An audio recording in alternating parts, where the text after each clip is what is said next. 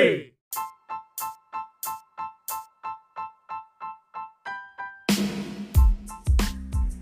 It's the College Life Hacker Podcast.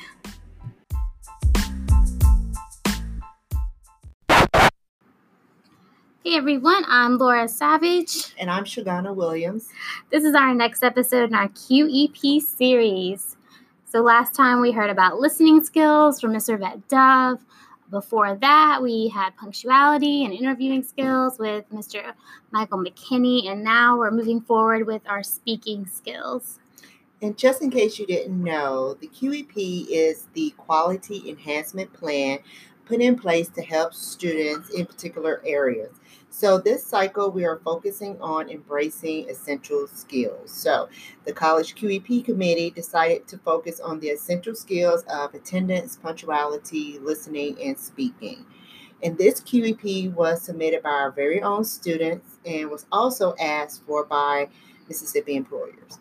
So today's guest speaker is our own Miss Daisha Walker. She's our public speaking instructor.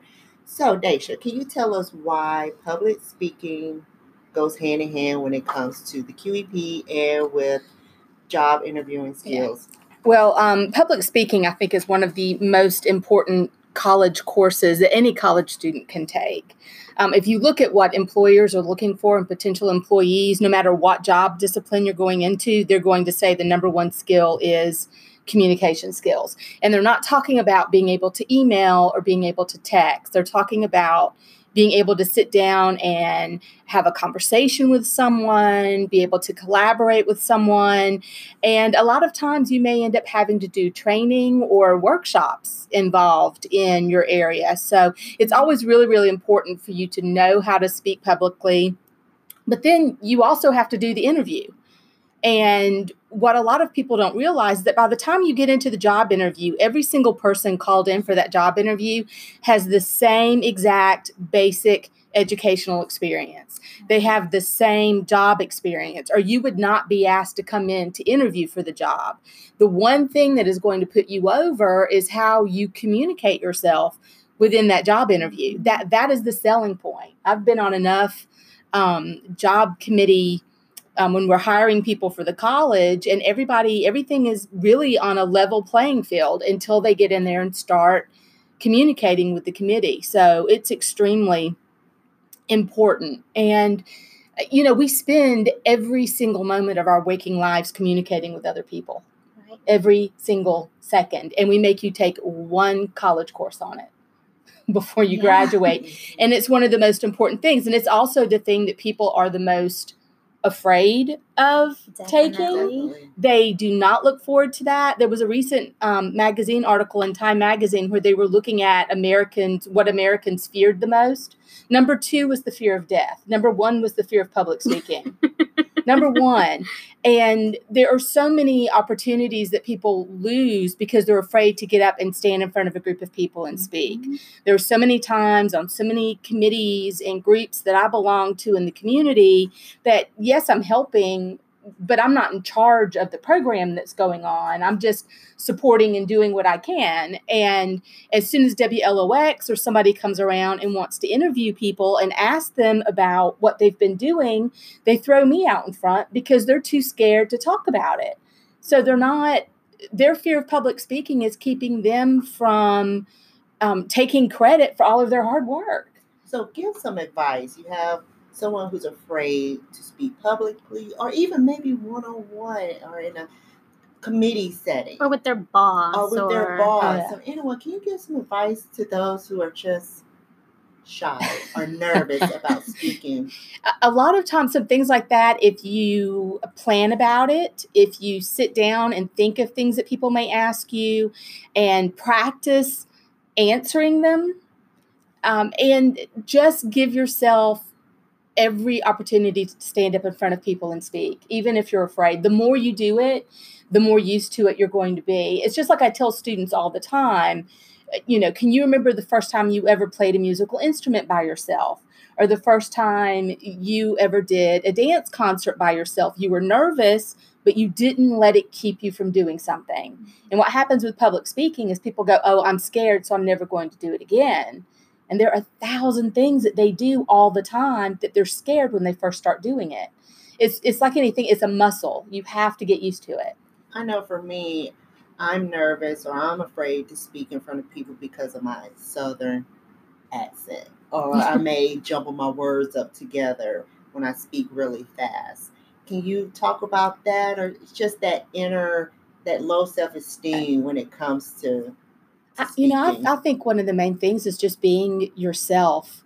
People really like authenticity when you stand up and speak. I mean, I'm from Ramsey Springs. I've got a Southern accent.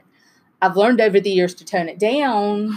And part of that is because I've practiced it so much. And you have to slow down. You have to open your mouth. But again, those things won't happen until you practice them. And if you can practice it a little bit ahead of time, and work with that. But if you just kind of let your real personality shine through, which with your Southern accent, that's okay. People are going to appreciate it and they're going to like that. You just don't want to have something so thick people can't understand you. Right. So that's when you want to practice and slow down and just open your mouth just a little bit, and that will help. Are there exercises people can do to open their mouth or enunciate words? What kind of practices are there? I tell people to put your hand on your chin when you're practicing speaking, because doing that one thing reminds your brain, open your mouth when you speak. Okay. And if you do that one thing when you practice, it will remind you to open your mouth, and you'll just get into the habit of doing that. Oh, well, great. I will start doing that. I'm practicing that. So, let's see. And I know, I get nervous. Nerves are a good thing. And people have to think about nerves as I'm not nervous or I'm scared. You have to think about I'm excited. Yeah. Your body is reacting the exact same way when you're excited about something as when you're scared about something. The difference is the mindset.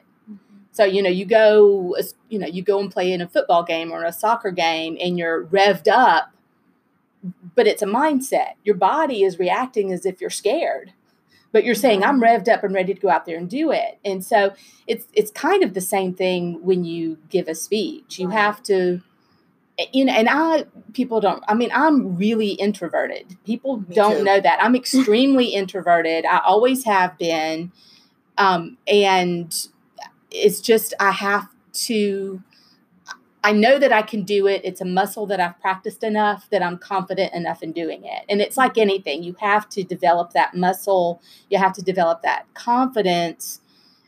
And you can't do it without doing it. The only way you can get over being nervous of speaking in front of people is by speaking in front of people. And just practice. Yes. Even if you mess up, even if you stumble over your words, it's a good learning experience. Right. Those mistakes. Right. And most people don't really pay attention that much. If you are talking and you stumble a little bit, never let them see you sweat. As long as you don't go,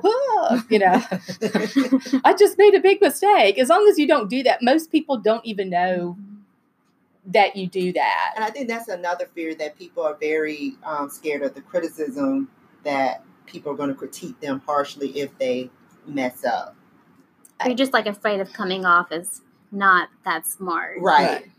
To be quite honest, but if you're willing to stand up in front of a group of people and speak, a lot of those people that are sitting there and listening are glad that it was you who were up there speaking instead of them, because they're just as scared or more scared than you are.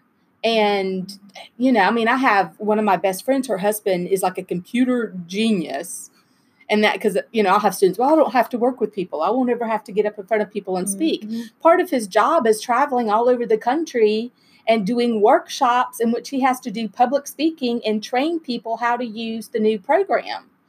And he does a lot of public speaking. So you can't get away from it. I know, go ahead, Laura. Well, people are always really surprised whenever what is a librarian? What do you do? And I'm I actually talk a lot more than you think I do. I have to talk in front of students all the time and explain to them how to research. I have to advocate for the library to out in the community, and to everybody else. And so you have to know how to speak a lot, and you have to know what you're going to want to speak about too. Oh, yeah, you have to plan it out. You have to have like your little like 5-minute, this is why the library is important and this is why you should care. Like always on deck. Almost like an elevator speech. Yeah. I mean, but even if you decide to be a stay-at-home parent, you were still going to have to speak in front of people. Yes. I mean, you're going to attend that Parents-Teacher Association meeting or organization, and you need to advocate for your child.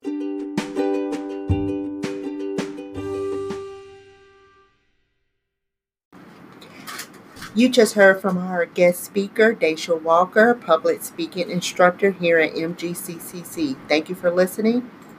If you have any questions, you can contact us by email, laura.savage@mgccc.edu or shagana.williams also at mgccc.edu. We really appreciate you listening.